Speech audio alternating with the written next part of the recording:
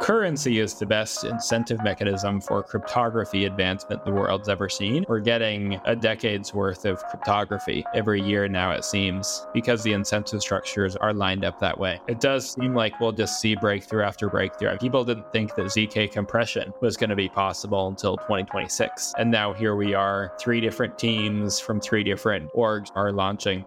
Scraping Bits is brought to you by the following sponsors. MEV Protocol. Maximize your ETH staking value with MEV ETH, exclusively on mev.io. And Composable. Execute any intent on any chain, coming soon to mantis.app. That's mantis.app.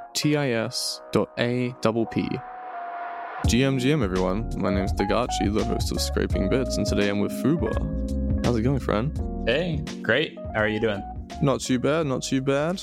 Working hard as usual. Crypto never stops. So here we are. Just for the people that don't know you, who are you and what do you do?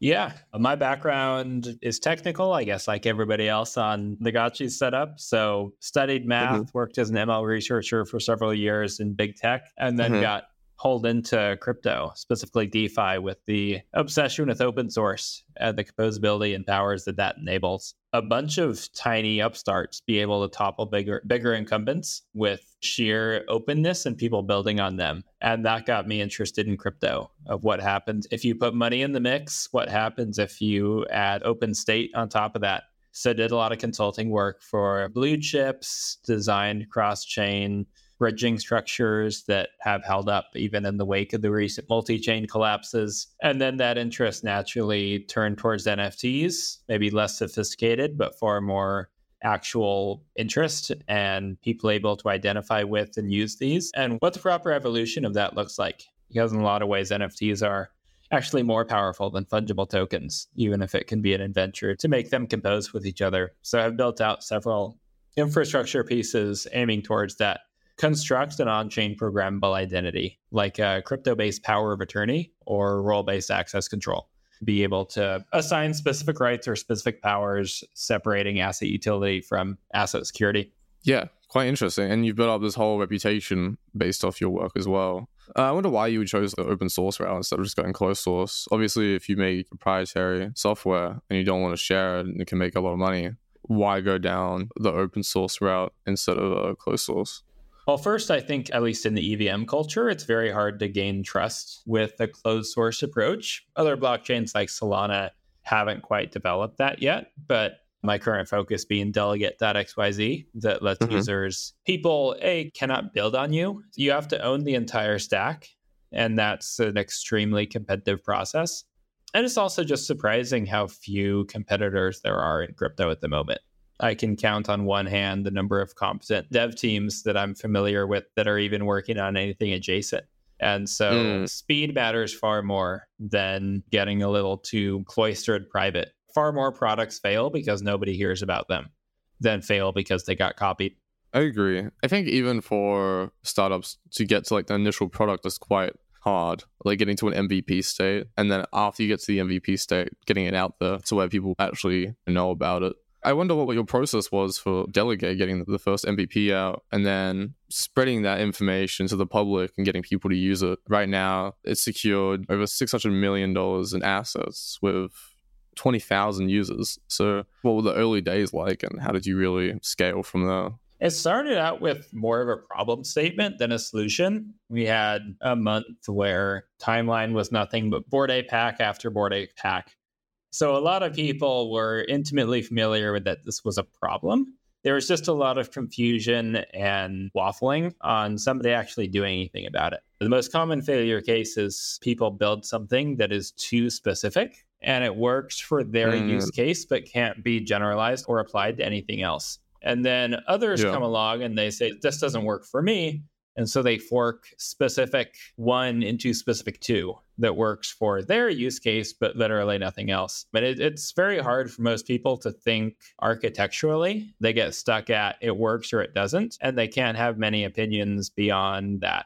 So there were a couple working groups actually tackling this problem even before I entered the picture. XYZ had been alive for nearly a year prior, but To be frank, nobody had the chutzpah to actually do something about it, to make these hard architectural decisions. There are so many pieces like, should off-chain signatures be allowed? Should this be incorporated into an ENS subdomain system? What sort of should there be subdivision into utility types? If so, do those need to be hard-coded?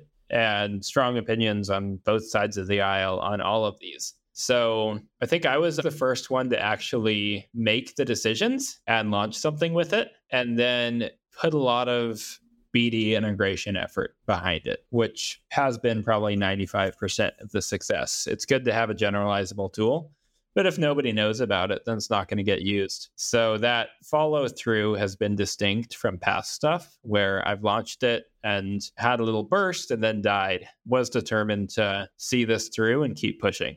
And that's paid off. Yeah, obviously it's paid off. As you mentioned, you've done stuff in the past with different startups where small bursts and then died. So the real differential factor is making a network and making sure people actually want to use it. Or what was the biggest problem that you realized in the past projects that you fixed in the current ones?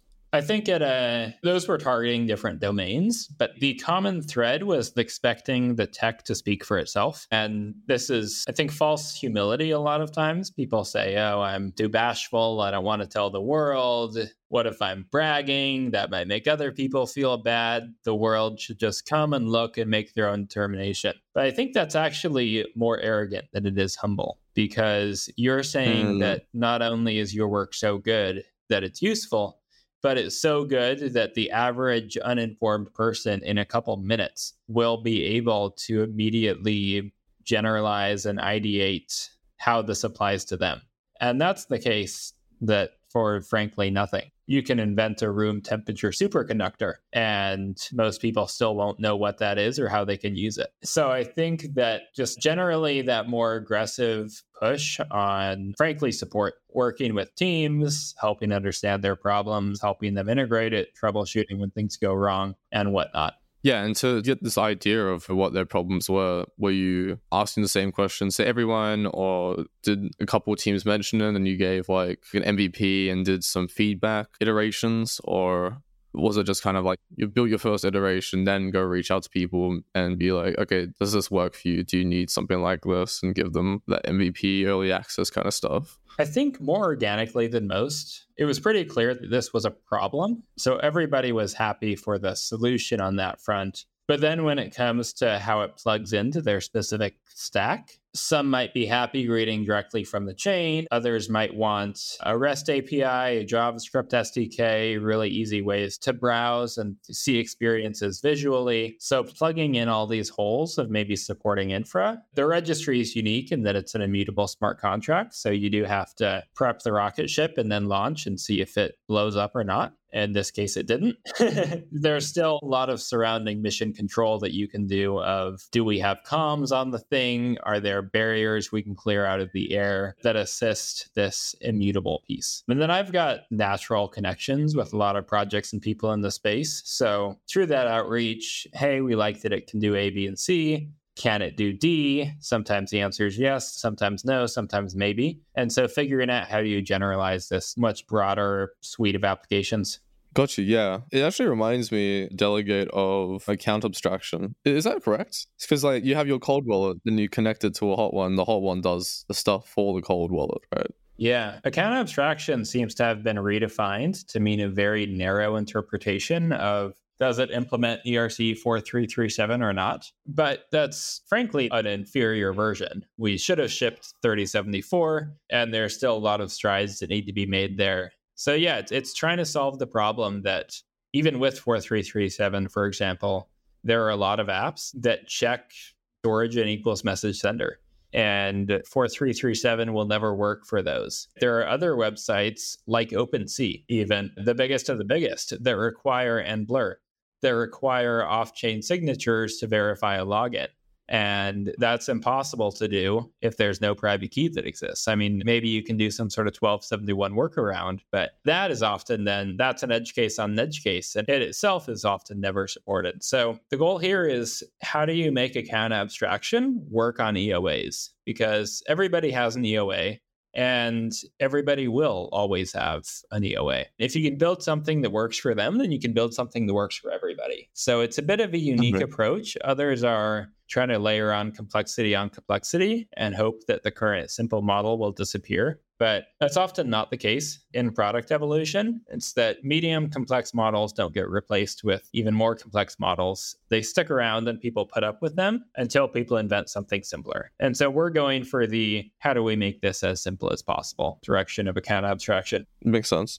I think simple is always the best solution until you reach a new kind of iteration and you can obviously ship that. But I think getting the first iteration out, seeing how it interfaces with the world, how people are using it, whether they're actually using it or not, so you don't waste your time building the next version and new features, which I think a lot of people do. It's just kind of jam all the features into the first version. Either one, release it and nobody uses it, or just two, never actually release it because it's still trying to perfect it before it's even version 1, which I've done before, and I'm learning now to have to get MVP out no matter what, even if it's super cursed code. As long as you get that first version out, it's fine. Yeah. And the great irony is that people, when the 2-feature rich version fails because of complexity, they then try to jam in even more features because the reason it failed was because it didn't have enough. The feedback loop gets broken in weird ways there. Yeah. I think it's quite a hard task to think, like, as a technical founder, you're just like, I want to release this high-end thing that nobody's ever seen before. And it's just kind of hard without feedback from a user. It's just really left in the dark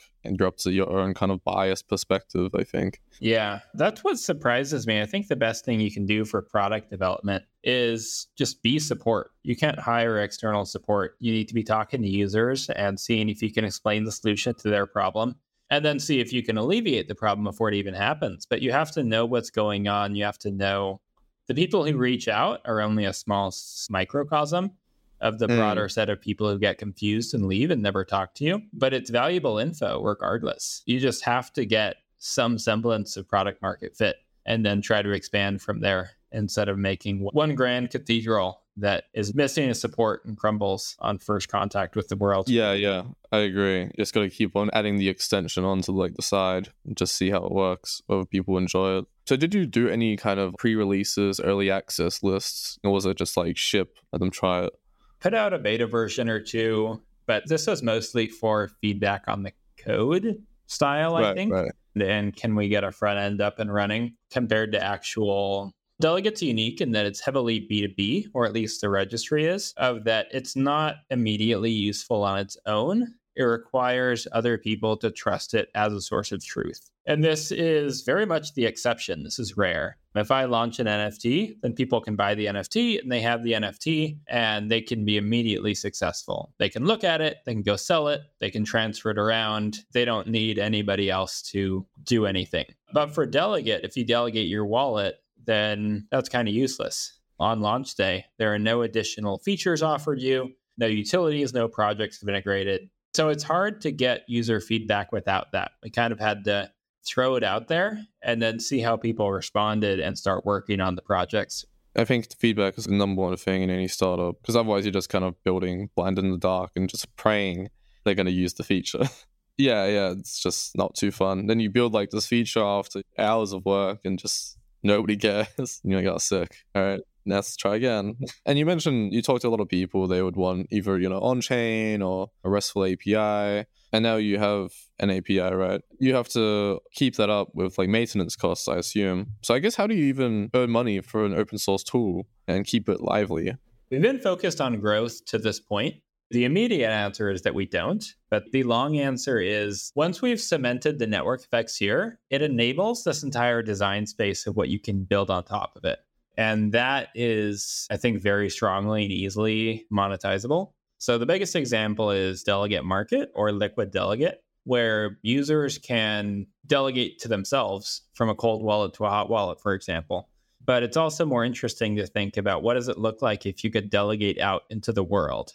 You can hold a Bored Ape and you can let somebody else play the Dookie Dash or the heavy metal game on your behalf. This solves the paradox of high floor prices combined with the desire to expand the community by separating asset utility from asset ownership. So on this, for example, you can create what are called delegate tokens and then transfer around or even buy and sell the rights to access the ability to access delegation rights. And so this, I think, is an entirely new take on the kind of tried and failed model of renting and lending. Renting failed because the collateral requirements are just too high to justify it. And you've got these messy liquidations and counterparty risk to worry about. Lending platforms, it seems, are always one motivated seller away from a complete liquidation cascade followed by bad debt. None of them are set it and forget it today. It's always set it and come back in a month and see what's still standing. And compared to that, by building out the delegate registry that doesn't introduce this counterparty risk, you can actually have a robust primitive that we can deploy and go Rip Van Winkle and come back in 5 years and it's still standing, no matter what the economics have done in the meantime. So that's a far more interesting economic primitive to me. That's just one of several, but it's probably the more immediate that we're launching. So I think that crypto, frankly, is so money adjacent that the hard thing is more often to find product market fit than it is to make money. And so that's where we focused our efforts to date. That makes sense. I remember during the bull run, you would see all these NFT lending platforms, and the main thing you would kind of see is just the diversity in assets was just so low.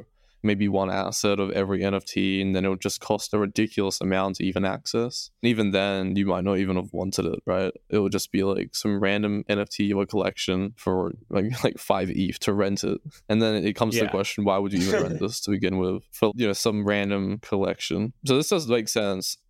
The reason was that none of these platforms took a backwards compatible approach.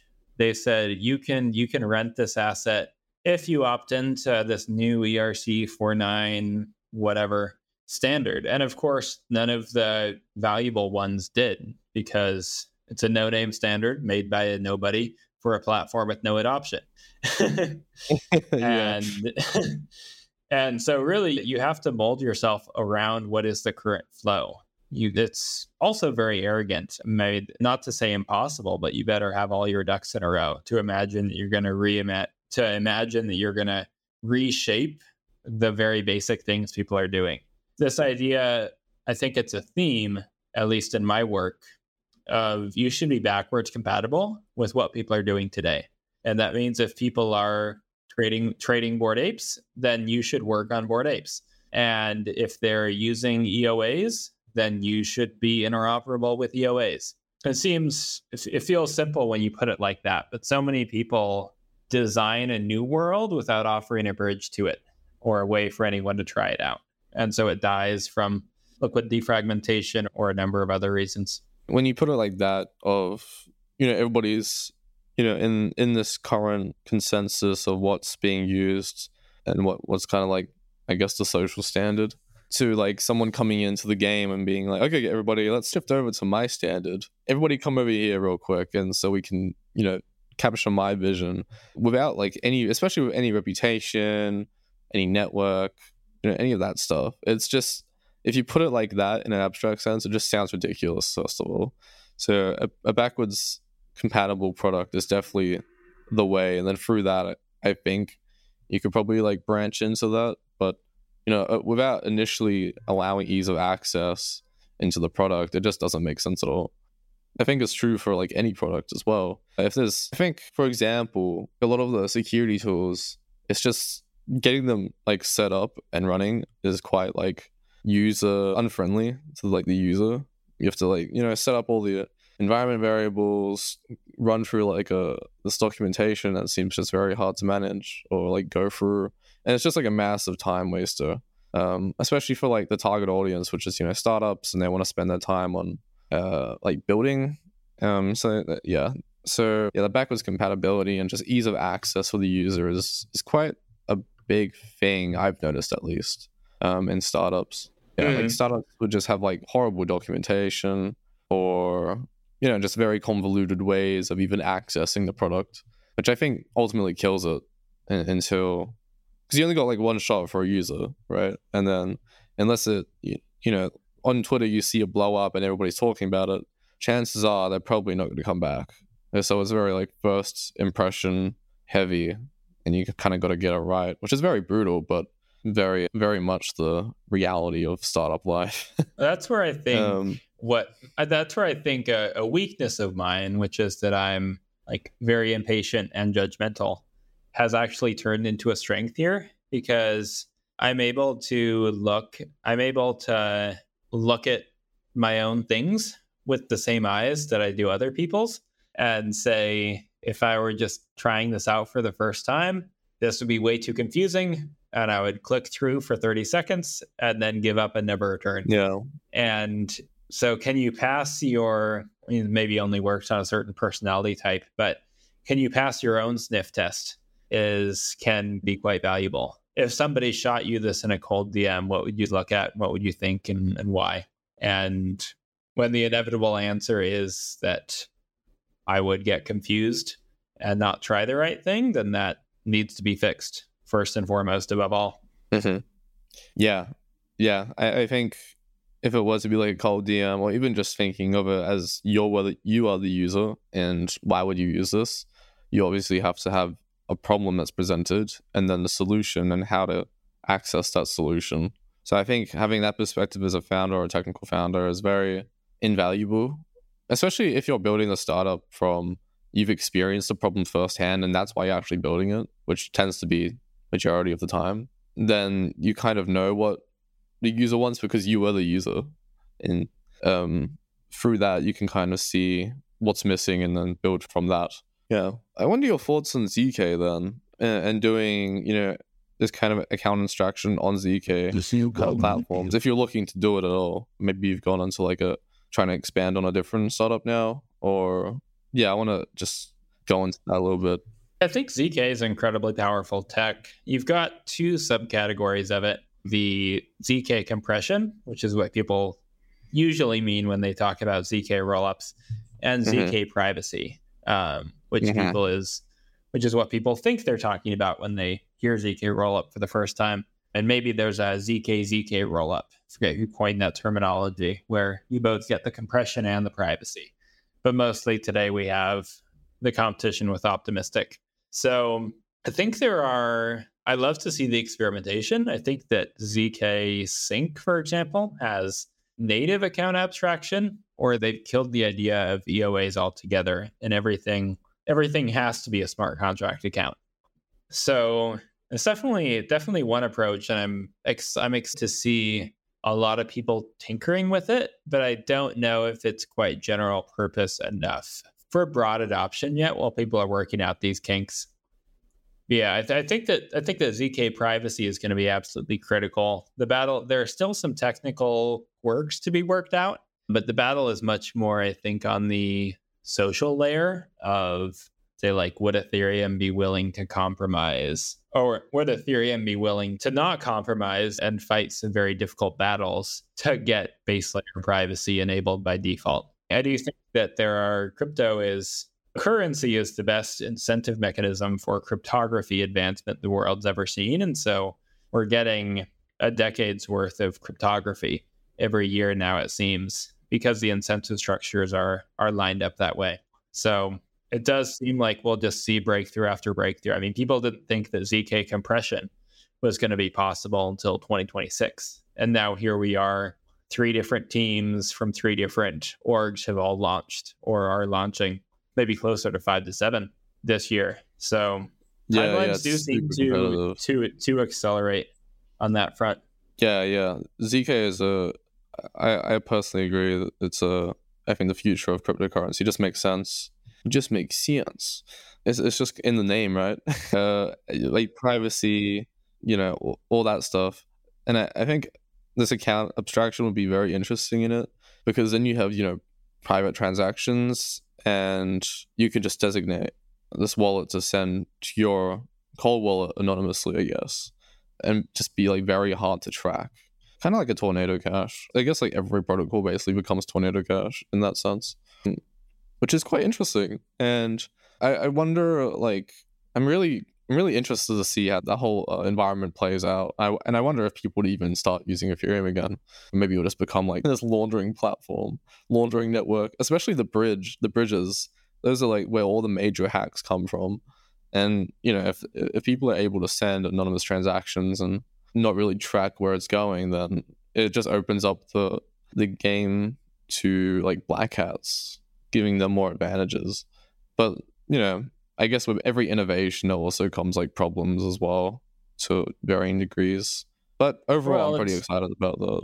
Yeah, it's more of just a reversion to the status quo, where the idea that every transaction is public by default is kind of absurd.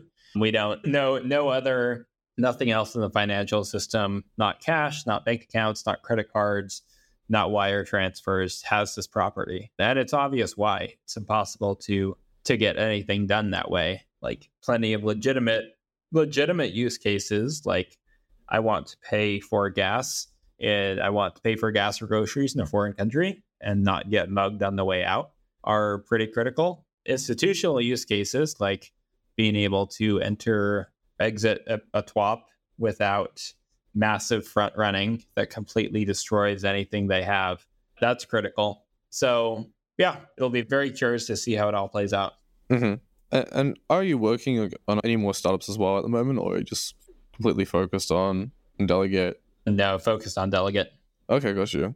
And you mentioned you were an ML researcher prior to Web3, so I wonder, what are your kind of thoughts on the next kind of frontier of AI? Probably like a bit, curve in the topics, but it's good to kind of talk about. I've been, quite interested in this because, AI has been making so many advances quite recently. And, there's always the idea of, programmers are going to get replaced quite soon. I mean, relative of what you think is soon, but I mean, it can be a reality. And, personally, I'm trying to hedge, I guess, my skills to the point where I'm not going to get, completely rugged from AI. How much time do you think you have before you're out on the streets, obsolete? Yeah. Like, I think a lot of people that I've talked to think it would happen by like 2030, where, programmers are just like obsolete. All the jobs are going to be like data scientists, PhDs, and then you just have like designers basically. Yeah, I wonder what your kind of take on that is, given your background in it. Yeah, it seems there are a couple dimensions that we're advancing on concurrently. The most obvious one is just size. We're figuring out how to make better and better chips, and we're making more of them, and we're hooking them up on faster clusters. And we have, now scraped most of the data that there is to be scraped on the internet before we enter doom loop of chatbots training on themselves. So you've got the size dimension that's probably most impressive and most public, and still seeing rapid breakthroughs on that front. GPT-4 enables entirely new startups and applications that you frankly couldn't do on GPT 3.5. And so these are the kinds of phase changes that technology enables, but we're seeing them in 6 months now instead of 6 years. So it's much more visceral and easy to read. And then the other dimension is efficiency. So we can now, throwing out very hand wavy numbers here because it depends on a lot of other factors, but you can train a model of similar quality in 2023 that to the same performance and accuracy metrics that you would have needed 10x the parameters to do 2-3 years ago. And that efficiency is improving. It's still dwarfed by model size scaling up, but it's very real. And so you concurrently have these monolithic, put a man on the moon, $100 million projects that are getting funded at OpenAI and Anthropic and many of the others. But you concurrently have the older models that are getting accessible to the point where you can run Mid-Journey on a consumer Mac. Yeah. And we're going to see like 10x Mid-Journey, a model that's far higher quality, be able to be run on a consumer Mac next year through even better efficiency and algorithmic improvements. So we've got both. There's the how do you train the quadrillion parameter model, but there's also how good of a model can you squeeze onto consumer hardware. And both these are advancing pretty fast. The limitation we seem to be having is just on interactive environments. So we've run out of data on a lot of, they have scraped the entire internet, and Google scraped all the physical books a decade or two ago. And it turned out that wasn't even that large. It was really high quality data, but there were only so many books lying around. And then they scraped all of Reddit, and Reddit has consumed far too many lives. So you get more text. I think you get more text from Reddit than you get from the books, but lower quality. That is the trade-off. But then, yeah, they scraped the books, they scraped the ship posts, they scraped the rest of the internet. And pre-2021 internet is kind of like undersea non-irradiated steel that was protected from the nuclear fallout of World War II, because they have to go in material science and engineering, they have to use that for certain measurement devices. And so shipwrecks are this source of pristine steel that basically underwater is the only place in the world you can go to protect yourself as you're trying to work with these things. And in a similar way, pre-2021 training data is the only data you can trust to not have been contaminated by AI in a way.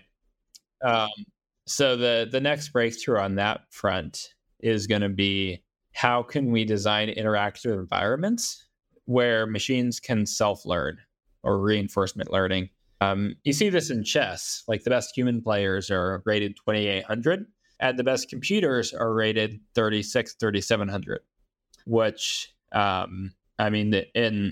is logarithmic. So essentially, a computer can be a rook down to Magnus Carlsen and still pull off the victory, which is insane to think about.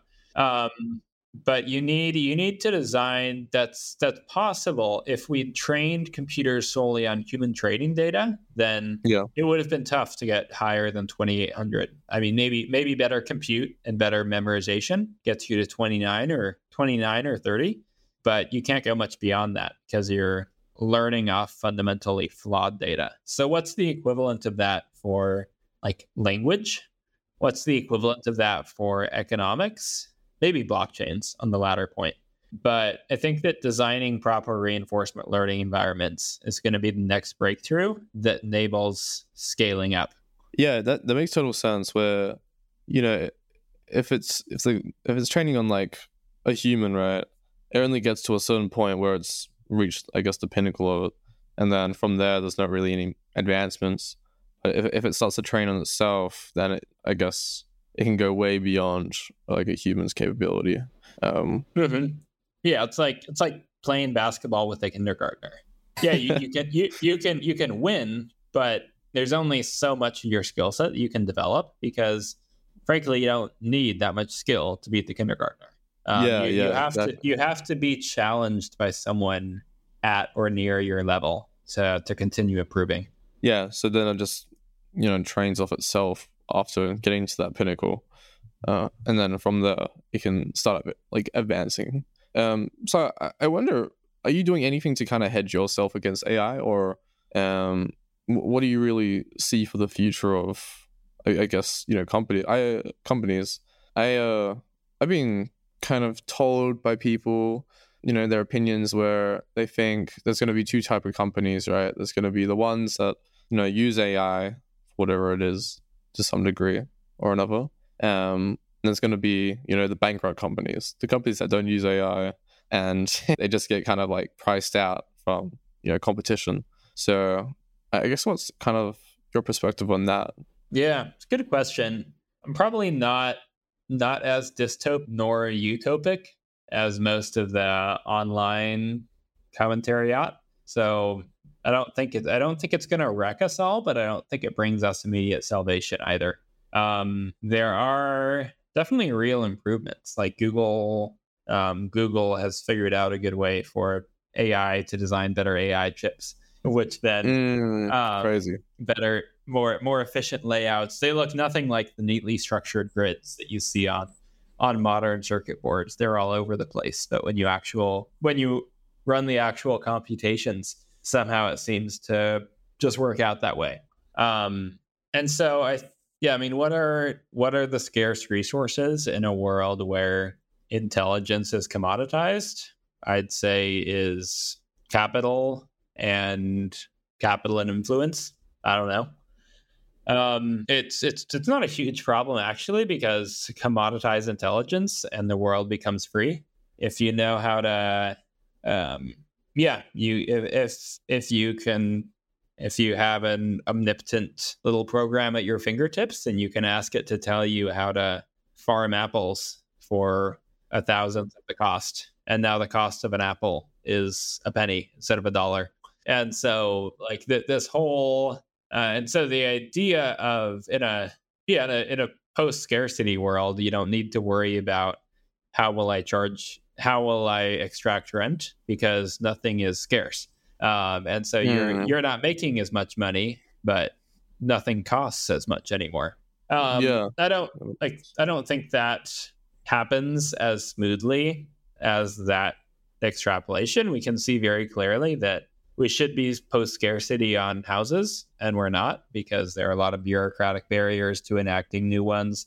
And you got a lot of people who have put their life savings into their house, and so they would be sad to see the value of that go down, so they vote for people who will fight against that. And that probably happens in a much stronger manner if you get disruption of broader industries as well. So yeah, it's tough to say, but I think it's more beneficial than harmful to the world. I mean, it used to be that humans used to be the best at a lot of things, and now we're not. Like we used to be, for example, humans used to be the best at farming. Right. If you're a horse, you have no opposable thumbs, and you can't really plant seeds or whatever. And now humans are no longer best at farming. Machines and robots are far better at that. But that didn't destroy the economy, it didn't make a generation of farmers destitute. So there's that on a much broader scale. But the world is kind of better off now, if you fast forward a century. And so I do wonder, is intelligence this uniquely human thing, or is it just another thing to commoditize and then focus on what it is that actually makes us human? Right. So yeah, that makes sense. A lot of words to say.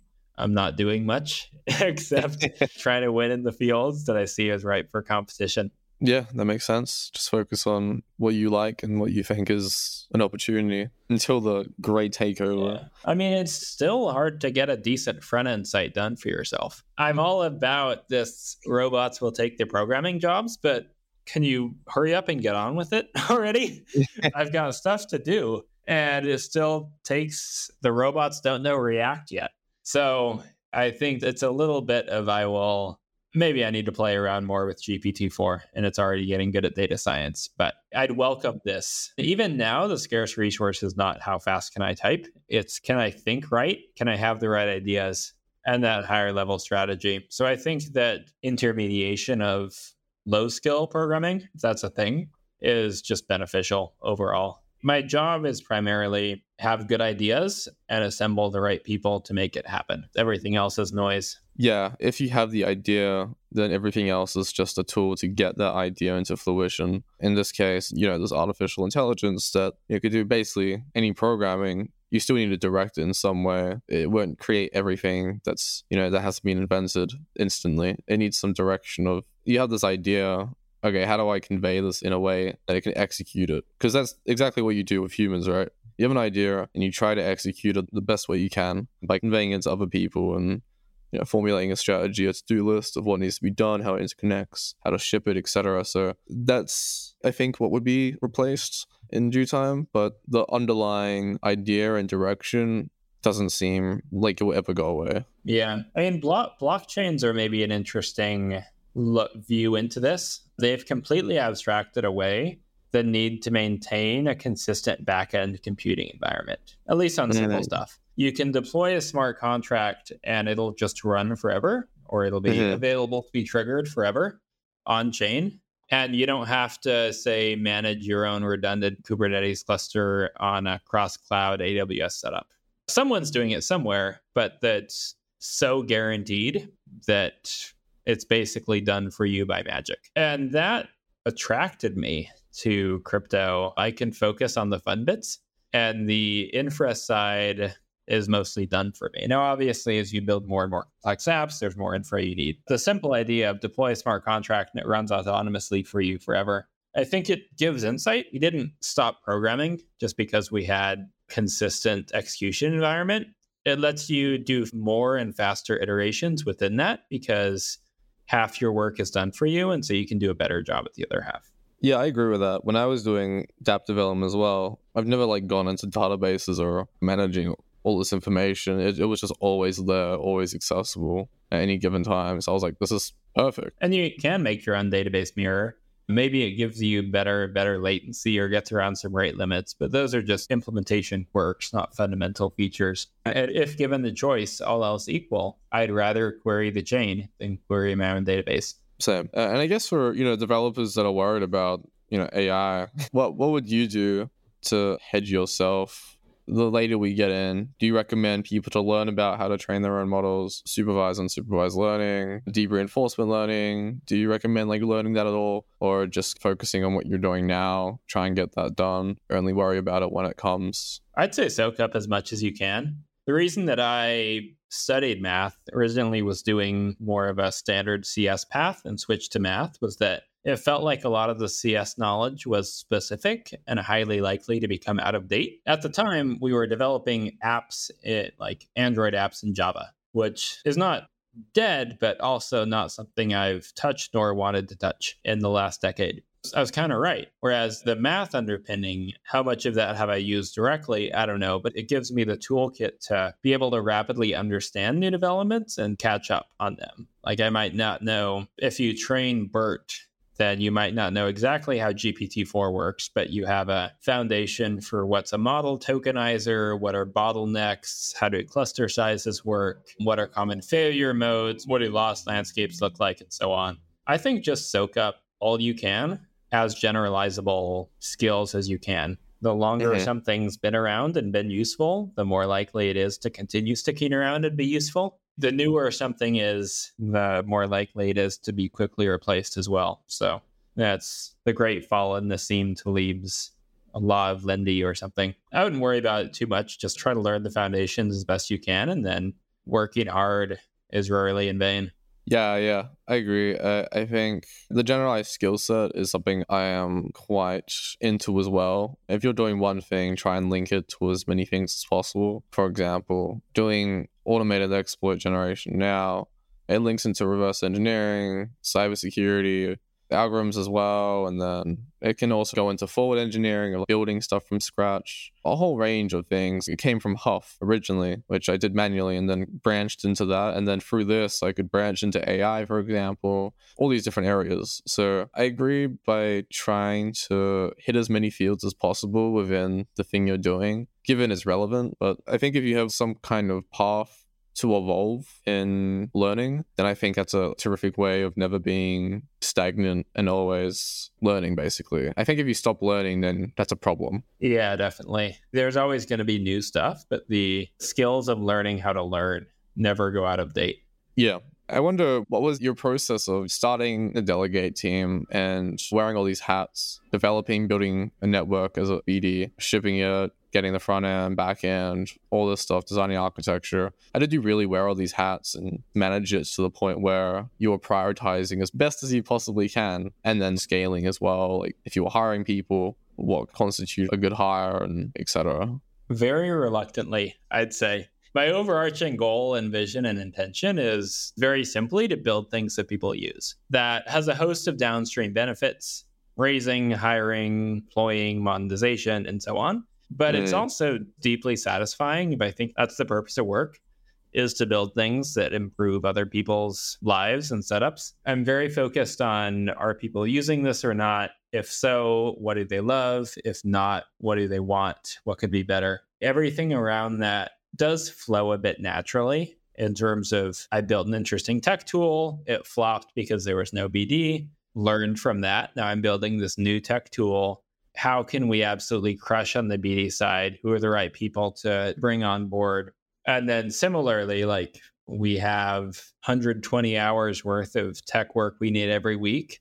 I can't do it all myself. We moved past the ego stage very quickly to the pragmatist stage. So what's the right approach there? I think personally, I enjoy the actual fundamentals of strategy and tech more than I do in management overhead. So targeting, I think, higher skilled people than median, but also less overhead than median. I've made boatload of mistakes and learnings, and there's always new problems to be solved. But I think I really enjoy the end result. And so whatever's necessary to get there, I'll do it. Yeah, for sure. What are the main points? What makes someone a good BD versus a mediocre BD? And how can you really get to that next level and, make these great connections and genuine connections as well, not just using each other, but actually being friends, first of all, and then forming a great relationship where you can expand on. Yeah, that's a tough one. It's very easy to see skill in the things that you've tried to be good at. If you're a college basketball player, you can recognize why the NBA stars are so great. Maybe a simpler example is I played a lot in middle and high school. And so I have strong appreciation when I can see that people are windmill dunking because I've tried, or at least thought about what it would be like to try and didn't get there. Compared to if I watch ice hockey, I've never really tried to be excellent there. And so I can believe that they're good, but I don't really see or feel it compared to what the median ice hockey player is. In a similar way, I've done a lot of work on the tech side, front end, back end, Solidity coding.